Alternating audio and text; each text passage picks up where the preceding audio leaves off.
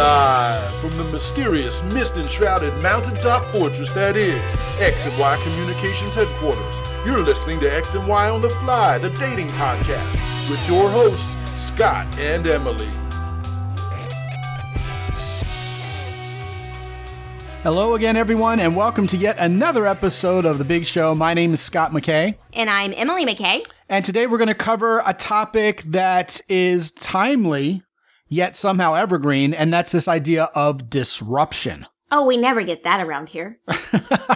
Well, yeah, I mean, you know, for many of us who live what I call the suburban sleepwalk here in Western culture, it's as if we get our nice little job, our nice little house, our nice little 2 cars, and our nice little 2-car garage, and our nice little 2.5 kids and a dog, and we kind of just set it and forget it, right? Yes, and for lack of a better word, it gets to be very routine and very boring sometimes. Yeah, but you don't feel the boredom as much because it feels so safe.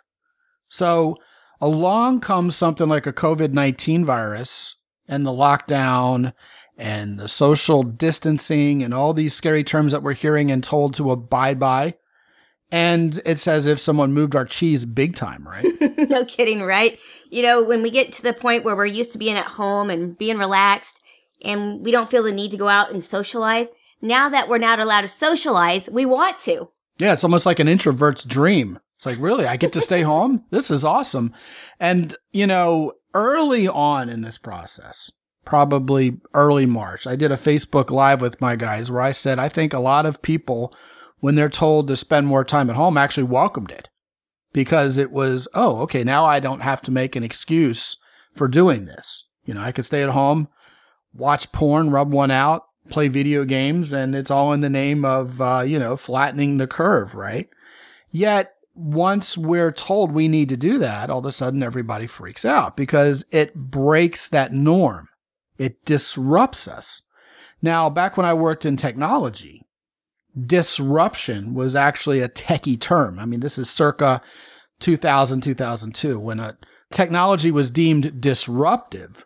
What they meant was it's going to come along and shake up business as usual. It's going to shake up technology as you know it. It's going to replace something else. Like, for example, voice over IP was disruptive because it changed the way we thought of doing telephones. Instead of doing it over a circuit switch, now we're doing it over IP packets, which other people who were used to doing the telephone sleepwalk were saying, oh, that's impossible, it'll never work. But indeed, it came and it disrupted everything. And most of us would say, unless we were financially affected because we lost business directly because of it, that, you know, not having long distance charges and being able to call the world and video conference in full bandwidth on Skype is a good thing. Life got better. Life got better. So now that we've been disrupted with a quickness, by the way, I mean, this was something that some people were predicting, but the extent to which people are holed up and having to self-quarantine is not something a whole lot of people really saw coming. People are freaking out, aren't they?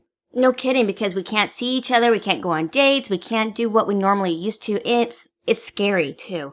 But, you know, the question is, when this is over, how are things going to change? How they're going to get better? How they're going to get worse? What's going to be different? Yeah, I mean, you're absolutely right. I mean, at the macro level there, human beings think in terms of gloom and doom when their imaginations are left to spin freely. But if you can think positively about this disruption, how's the world going to be a better place because of it? I think that's the first mindset to really look closely at here. I think it matters. It's almost like taking ownership of your situation, even though many of us feel really helpless in the midst of it, right? I believe a lot of great things are going to come from this. So I'd like to talk about that. For one thing, a lot of people who have not wanted to hang out with one another have now found themselves wanting to have that contact. And we've discovered all kinds of ways in which to do so, but the internet and the telephones are not giving us the closeness that we desire. We are wanting that one-on-one contact to actually see the person that we're dating or that we're interested in or care about. It's like we want that which we can't have, whatever it is. So for all these years, like a decade or so, we've been talking to each other on Facebook and Twitter and saying, oh, you know what? I've done my part socially. And doing lots of swiping left and right. Oh, yeah, exactly. You know, online dating has been reduced to collecting likes to massage our own egos, really. People aren't even connecting anymore. And we've talked about that quite a bit around here. But where the big switch took place, the big disruption, is now we're forced into that modality solely. That's uniquely what's available to us during this lockdown. And people are like, well, you know what? I think maybe because I can't go really socialize with people in the real world, that's what I really want to do. Because I can't have it, therefore I want it. So I think you're absolutely right. One of the good things that's going to come from this is people realize the value of one-on-one real-world interaction. I keep telling my guys, once the all clear sign is given and people can go out and socialize again, start asking women out because they'll love going on dates. They'll be ready to get out of the house. And so it's going to be a bonanza out there once this thing breaks. Isn't that the truth? I was thinking today that as soon as this is over, I cannot wait to have all my friends over and it'll be time to have a party. Well, they better have us over their house too. They better reciprocate. I'm sure they will. There'll be a lot of interaction, I think. I think a lot of people we're thirsty for it. Yeah, I know. And I think lots of other good things are going to come from this. We've already seen the environment improve. People are saying, man, the air is so much cleaner. There's so much less clutter out there. If you go out for a bike ride at dusk, you can actually smell the flora change after the sun goes down, like you're in Yosemite National Park. It's like being out in the wilderness in your own neighborhood again. It's amazing. I know, in such a short amount of time. And, it's nice to see everybody go outside and enjoy the fresh air and do outdoor activities that a lot of people haven't done in a very long time. And I think the other thing is people won't be as lazy. I think they'll be eager to get back to work and do something productive outside. People will be working on their lawns. People will be more active. Getting holed up in a way that was prescribed. In other words, you have to comply with this rule. It gets into your human nature and says, well, I want to break this rule. I want to rebel against it. Having that freedom taken away from you, that choice, that free choice, like, wait a minute. I had the choice and I chose not to do it. Now I don't have the choice. What's wrong here? I don't like that. So amazingly ironic, isn't it? It is. And I think people will also be more prepared in the future for when a crisis hits. All those guys who were saying, oh, you better get a bunch of canned goods and collect up toilet paper and have a gun laying around the house because you just don't know what's going to happen. Now we've stared that in the face. Now, not on a Mad Max scale where it feels like the end of the world. It's not exactly apocalyptic, but even told we need to stay indoors and we need to behave as if this is a big deal for the sake of, flattening the curve, however you want to put it, not endangering older folks who could get very sick and possibly die from this, even though we feel well right now.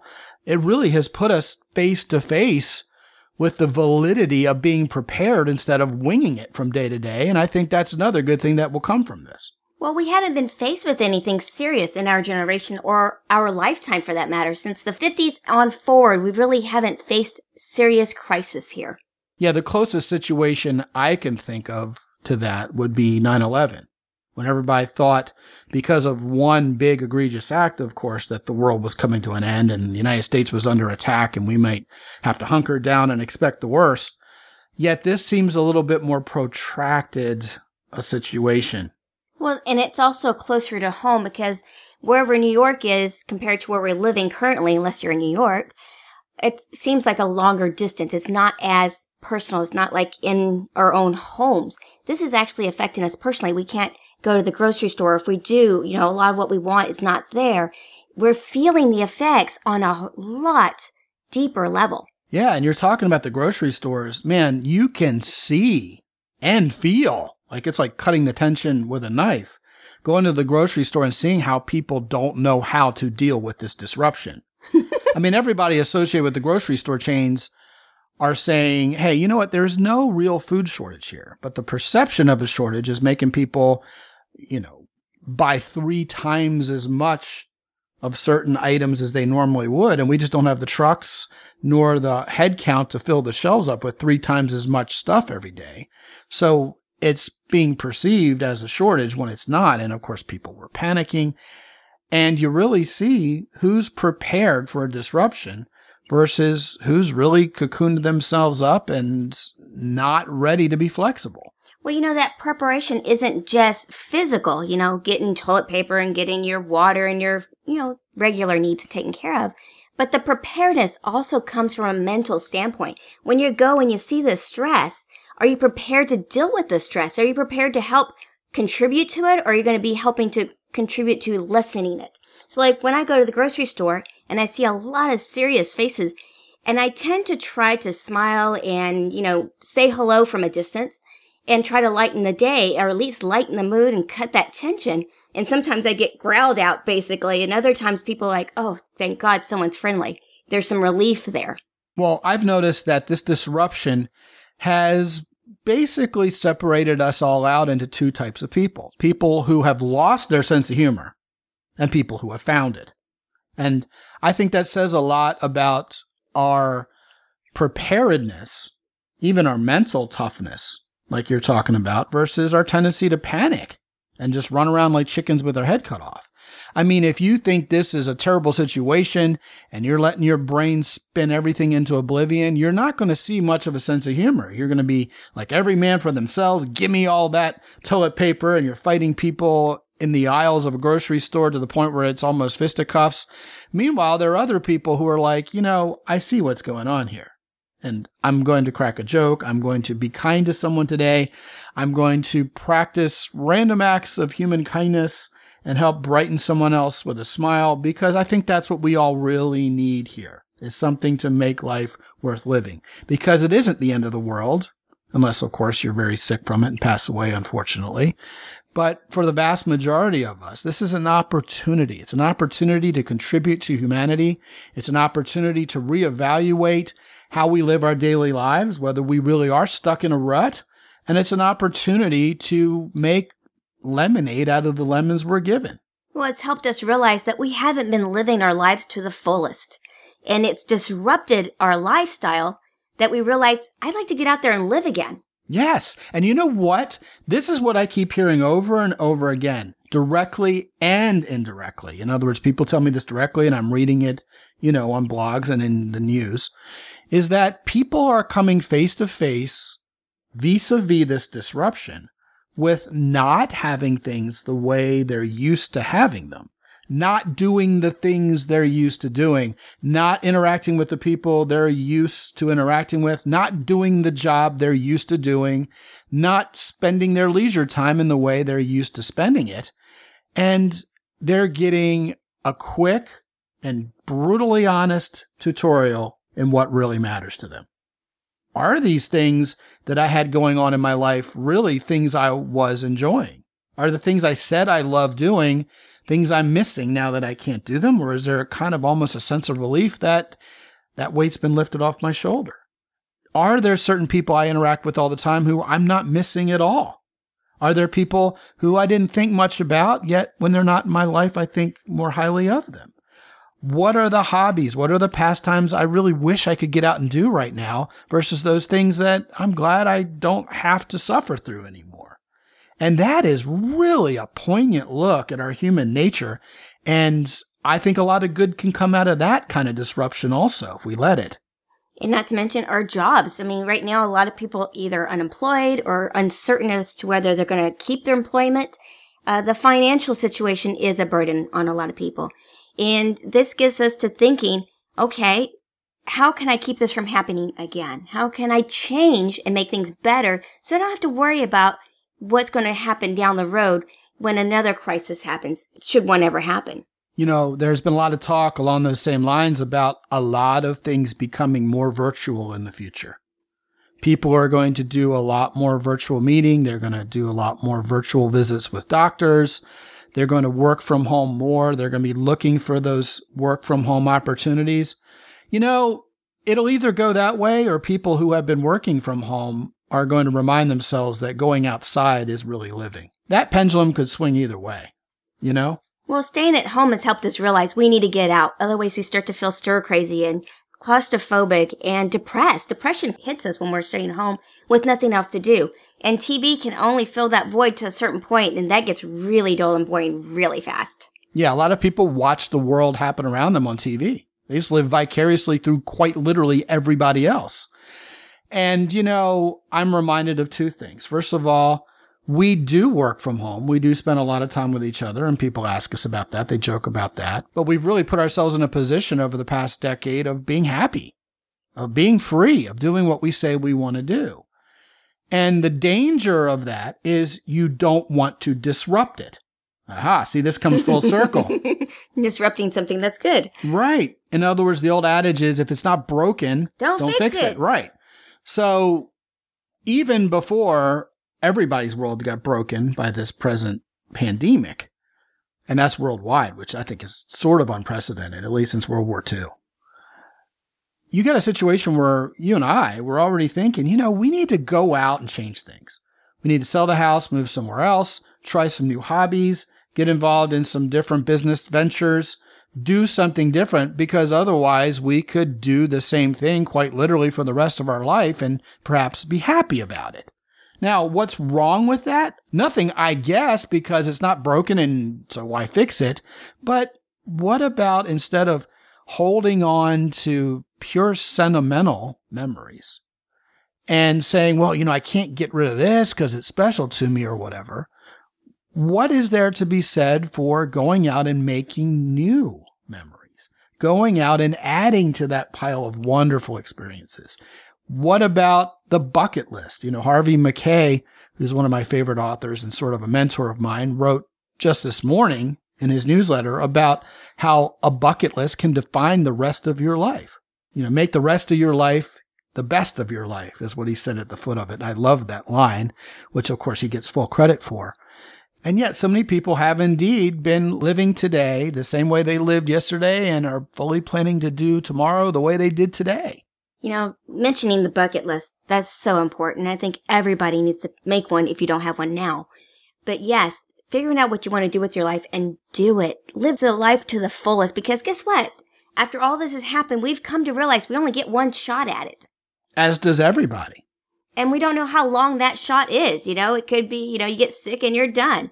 Or it could be, 50 years or 100 years. We don't know.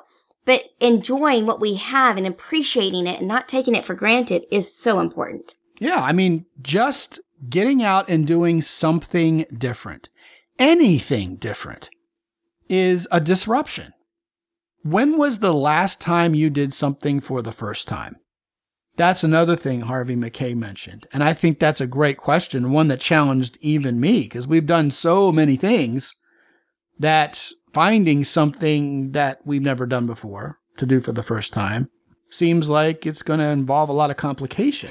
A lot of work and scariness, isn't it? It's scary. Right. Yeah. But it also involves some creativity and imagination is what it involves. It means going to the grocery store now that everything is depleted and all your favorite stuff may not be on the shelves and saying, all right, well, what about this thing that nobody's buying?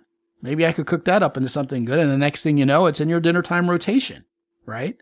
We're trying to support restaurants because, they only have carryout. What's that restaurant you've been meaning to try, but you didn't go in there for whatever reason? Pick up the blower and have them deliver you something new to try for dinner. I think that's really a good word. And even as we're practicing social distancing at the time we're recording this, people are doing what they call sheltering in place, which is such an awful thing. It sounds like there's been a nuclear holocaust and we all have to hide in a bunker somewhere. For most people, sheltering in place means you can still go outside and walk and ride a bike, although those rules have even changed somewhere else. This is an incredible time, if you're at home instead of commuting to work, to find what extra time you have, and instead of frittering it away, Pink Floyd style, frittering away the moments that make up a dull day, learn something new. Get involved in an online group. Talk to the women online, even though you can't meet them face to face, ostensibly. Some people are anyway. But start conversations. Make a friend. Read a book. Lots of us are going to be spending time on Netflix. Watch documentaries that help broaden your mind. Just don't watch reruns of The Office again and again and again. You know what I mean? There are ways you can build your skills. There are ways you can build your knowledge. Certainly you guys listening, you ladies listening.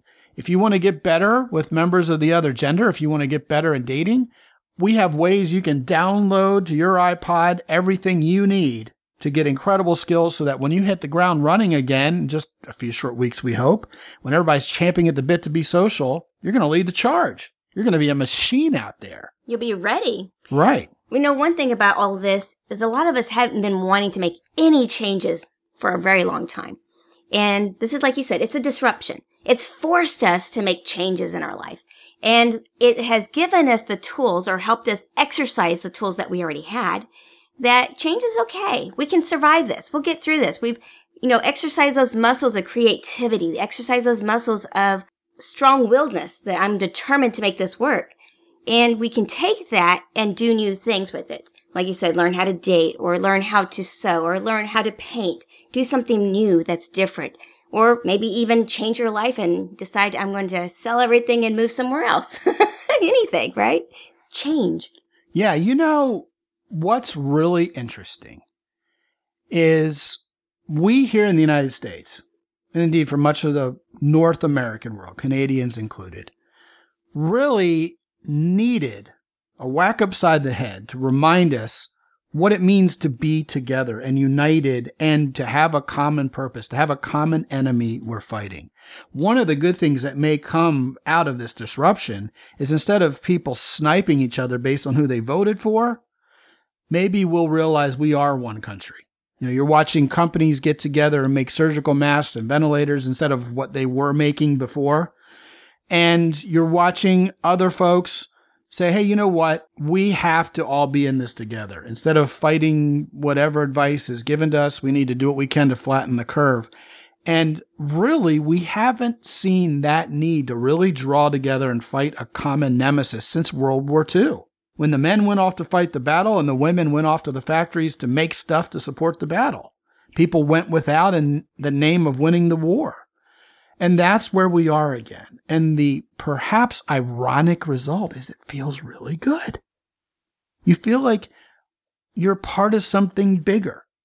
And even if you've been just working for the man and feeling like your life doesn't have a whole lot of meaning, that idea of finding meaning and helping flatten the curve, helping defeat this virus, when we're all done with it, we'll have accomplished something, and we will have accomplished it together, and everybody who did their part will be able to join in that victory.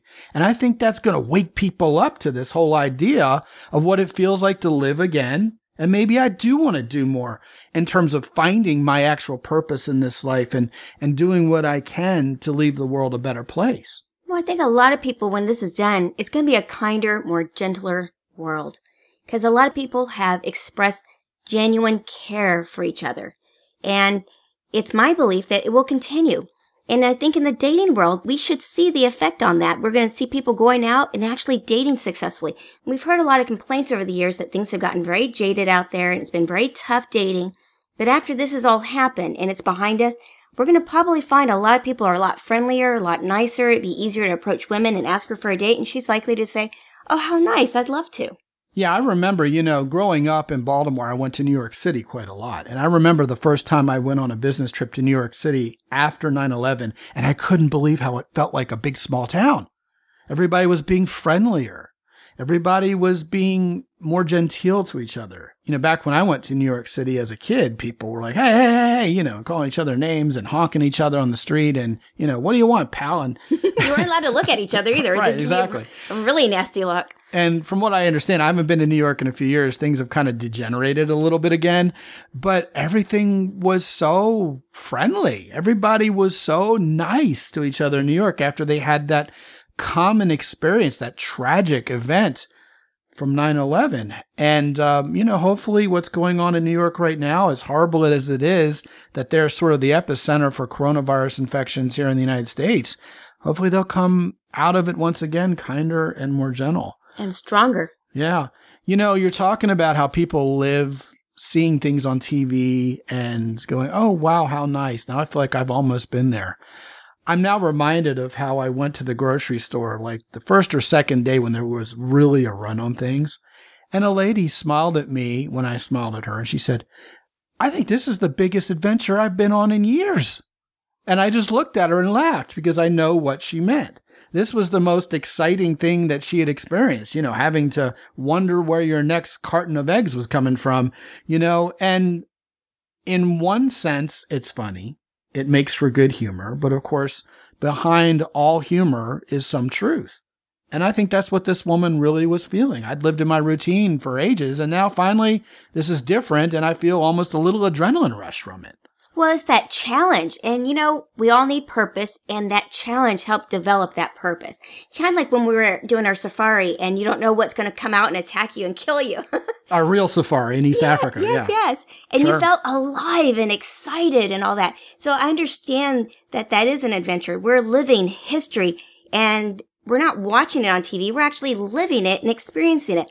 And down the road, children and grandchildren will ask us, what happened back then? Oh, yeah, schools closed and everything shut down. We're living in actual history. This is an adventure that we get to experience. We could look at it as, this is terrible. I can't believe this has happened to me. Or take it for what it is and that we've survived it and, you feel life in you. Yeah. A lot of people, of course, have their kids home with them rather than finishing out school. And that's caused a lot of well-meaning parents to take up homeschooling, to take up that mantle. And I'll tell you what, that's an adventure for any parent who's never tried it before. Some parents are like, what do I do with them? Yeah, exactly. You got the memes about, my kid's already been suspended for the remainder of the year and sent to the principal 3 times, and it's only the first day. Yeah, our cheese has been moved. We're all going to need to get through this. And the reason why this particular episode is evergreen, even if you're listening to this long after the coronavirus pandemic has been resolved in one way or the other, is, you need to get out of that rut. Even if you perceive yourself to be happy and things are going well, you only get one shot at life. Where's the adventure? Where's the rush? What are you missing out on because good enough really shouldn't have been good enough? And that's why I brought the guys together to do my Unsettled program, because you and I, Emily, are thinking about disrupting everything, and we already realized it felt good. And when the coronavirus pandemic and all the directives associated with it, all the disruption associated with it reared its ugly head, in my mind and in the mind of lots of guys who've joined me for this program, Unsettled, it was all the more evident to us how important it is to really look beyond the status quo and say, what is my purpose? Do I have multiple purposes in life? Is my current purpose something that's waning and there's something else more for me out there to start doing? Is there an adventure that I've been somehow afraid to have or ruled out because I thought it was too far out of reach? What's that adventure? And having a band of brothers together to really figure out what that is and to encourage each other on that quest is what Unsettled is all about.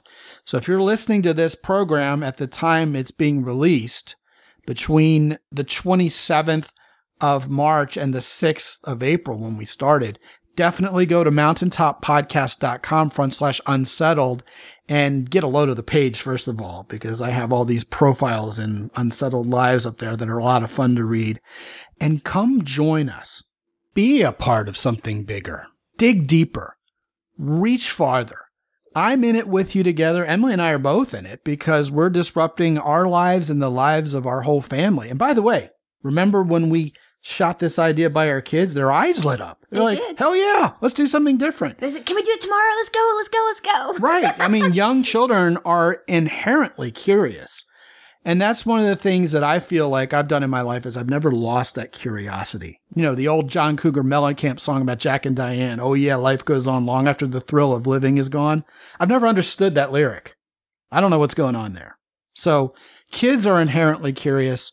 If you as a man listening to this are inherently curious about what the next chapter of your life is, join us at mountaintoppodcast.com/unsettled and join us. It'll be exciting. It's going to be fun. Yeah. I don't think disruption is something to fear or something to fret over. Once again, you either find your sense of humor or you lose it. Those who are calm, cool, and collected and don't panic are those who are perceived by everybody else, men and women alike, as the truly evolved leaders among us. It's a sign of maturity. It's a sign of personal power as a human not to panic. When you take scuba diving lessons, the first thing they teach you is how not to panic. Oh, good luck there. I'm going to panic. Something touched me in that water, I am jumping. Well, you're talking about the open water, which you've long had a phobia of. Yeah. But in all seriousness, you're right. And there's nothing more sexy than a guy who has that handled. Yeah. And matter of fact, I would love that to be the subject of an entire episode. Maybe I should get like a military guy, a special forces guy to come talk about how to panic proof yourself as a man. Yeah, that'd be a good one. But anyway, that's what we got for today. We love talking to you guys and to you ladies. And in case it wasn't obvious enough already, this particular episode is going to be cross-posted to both the Mountaintop Podcast and X and Y on the Fly, both of which are on iTunes. And so we look forward to talking to you on the next episode. We do. From X and Y Communications in San Antonio, Texas, my name is Scott McKay. And I'm Emily McKay. Be good. And have fun. You've been listening to the X and Y on the Fly Dating Podcast with Scott and Emily McKay. Copyright 2009 by the X and Y Communications Worldwide Media Casting Network. Be sure to listen to Scott and Emily's other podcasts, including The Chick Whisperer, Dating Cast, and Online Dating Profile Rating, all found on iTunes or at x-net-media.com. Also, check out Scott and Emily on the web at www.deservewhatyouwant.com. This is Ed Roy Odom speaking for the X and Y Communications Worldwide Media Casting Network. Be good and have fun.